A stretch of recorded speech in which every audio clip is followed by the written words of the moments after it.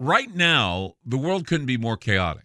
History shows us what gold does when the world goes crazy. It goes up in value. Right now, we're in unprecedented times. The pandemic, the war in Ukraine, the devaluation of the U.S. dollar. Gold and other precious metals are a defense measure against the hyperinflation that's happening right now. So, what can you do to protect yourself? This is what you do. Call my friend Alan Johnson at United Gold Group. He's dedicated to helping people secure their retirement income. He'll help you with gold, silver, and other precious metals and show you how to set up your own self-directed IRA. Safe and secure, United Gold Group makes gold ownership easy and affordable. There couldn't be a better time. Call now and get a Silver American Eagle proof set with a qualified IRA. Call 800-753-8534. Again, that's 800-753-8534. Or visit UnitedGoldGroup.com. I'm Clyde Lewis, and you're about to listen to a sample of today's Ground Zero show. If you'd like to hear the podcast in its entirety, sign up at aftermath.media. I'm Clyde Lewis, and this is Ground Zero.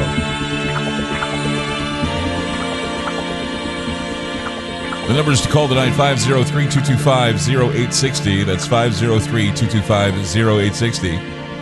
Live tonight. Again, it's Monday. I hope you had a fine weekend. My weekend was pretty bizarre, to be honest. And you know, there are many mistakes, okay, that a talk show host can make. And, you know, there are obvious ones, of course, if you say the wrong thing, or if you do the wrong thing, or you play the wrong music, or you screw up that way, or you swear on the air. Those are things that are just big mistakes.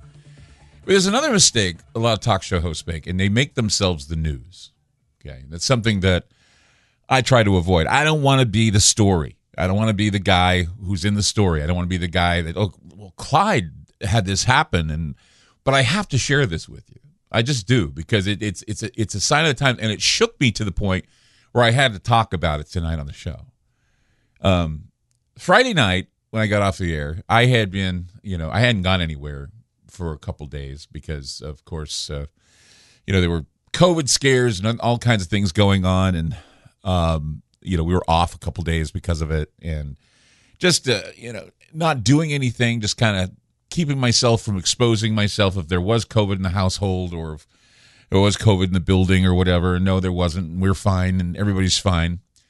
But Friday I wanted to go out and do something. Usually, at the end of the night, I either drive out to a local eatery that's 24 hours and have myself something to eat, something to drink, and then I go home.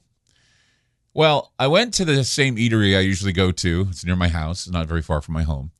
And they were pretty packed. And so I'm thinking, I'm not going to get something to eat and get home on time, so I'm going to go over to the deli that's next door. So they have a place that's a restaurant, and they have this nice deli on the other side. And the lady there's very friendly. She doesn't get much business because usually it's people who play pool. And, of course, there's video poker you can play. I mean, we have more video poker machines in Las Vegas in this state. And every once in a while, if I'm bored, I'll throw in maybe $20 or, $40 to see if I can win something. And so that night I was hungry, wanted to grab something to eat, sat down at the bar.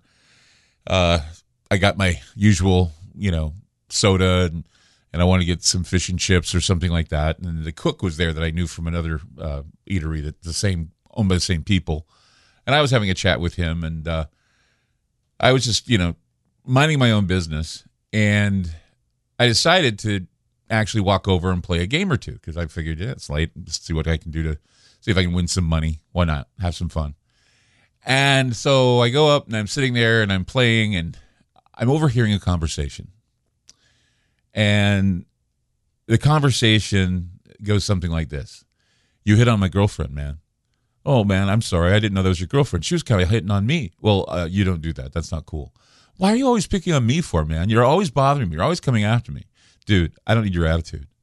Well, what do you expect, man? You're just bullying me. You're picking on me. I don't get it. He says, dude, if you walk out of this place, I'm going to kill you. I heard that. I heard him say, if you walk out of this place, I'm going to kill you. He says, no, man, you're not going to do that. He says, I'll kill you. I'll kill you. I will. I'm tired of you. I'm going to kill you. And, you're sitting there overhearing this, and you're thinking, should I say something? Should I do something?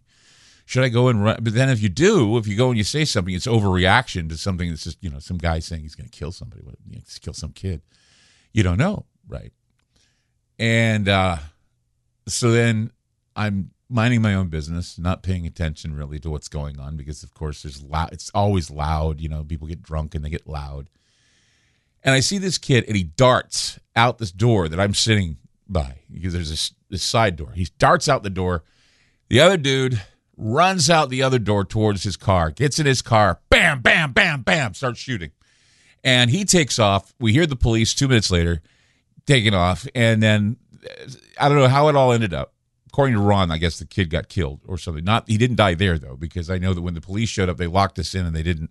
But the thing is, the gun was so close. I didn't see whether he shot the kid or not. I just saw some flashes and I felt the concussion of the bullets going off, the gun going off. It was like fireworks. When you're doing fireworks and you feel the mortars going up. I could feel that right next to me, right? And I didn't hit the deck or anything. I just sat there. I thought, well, it's not going to matter anyway. If I'm getting killed, I'm getting killed, right? I'm not going to duck. So they locked us in. The police did interrogation. They didn't ask for any witnesses because they had it all on camera. And then apparently a guy came in and he said, we got a car surrounded there, the gas station down the street, and then we got a car where the victim is, and we think he's not doing well. And so, we just want to know, did anybody know the victim? Blah, blah, blah. No, nobody knew the victim. So I was immediately wrapping up my fish and chips and said, I'm going home. And so I did. But it got me to thinking about safety. It got me to thinking about,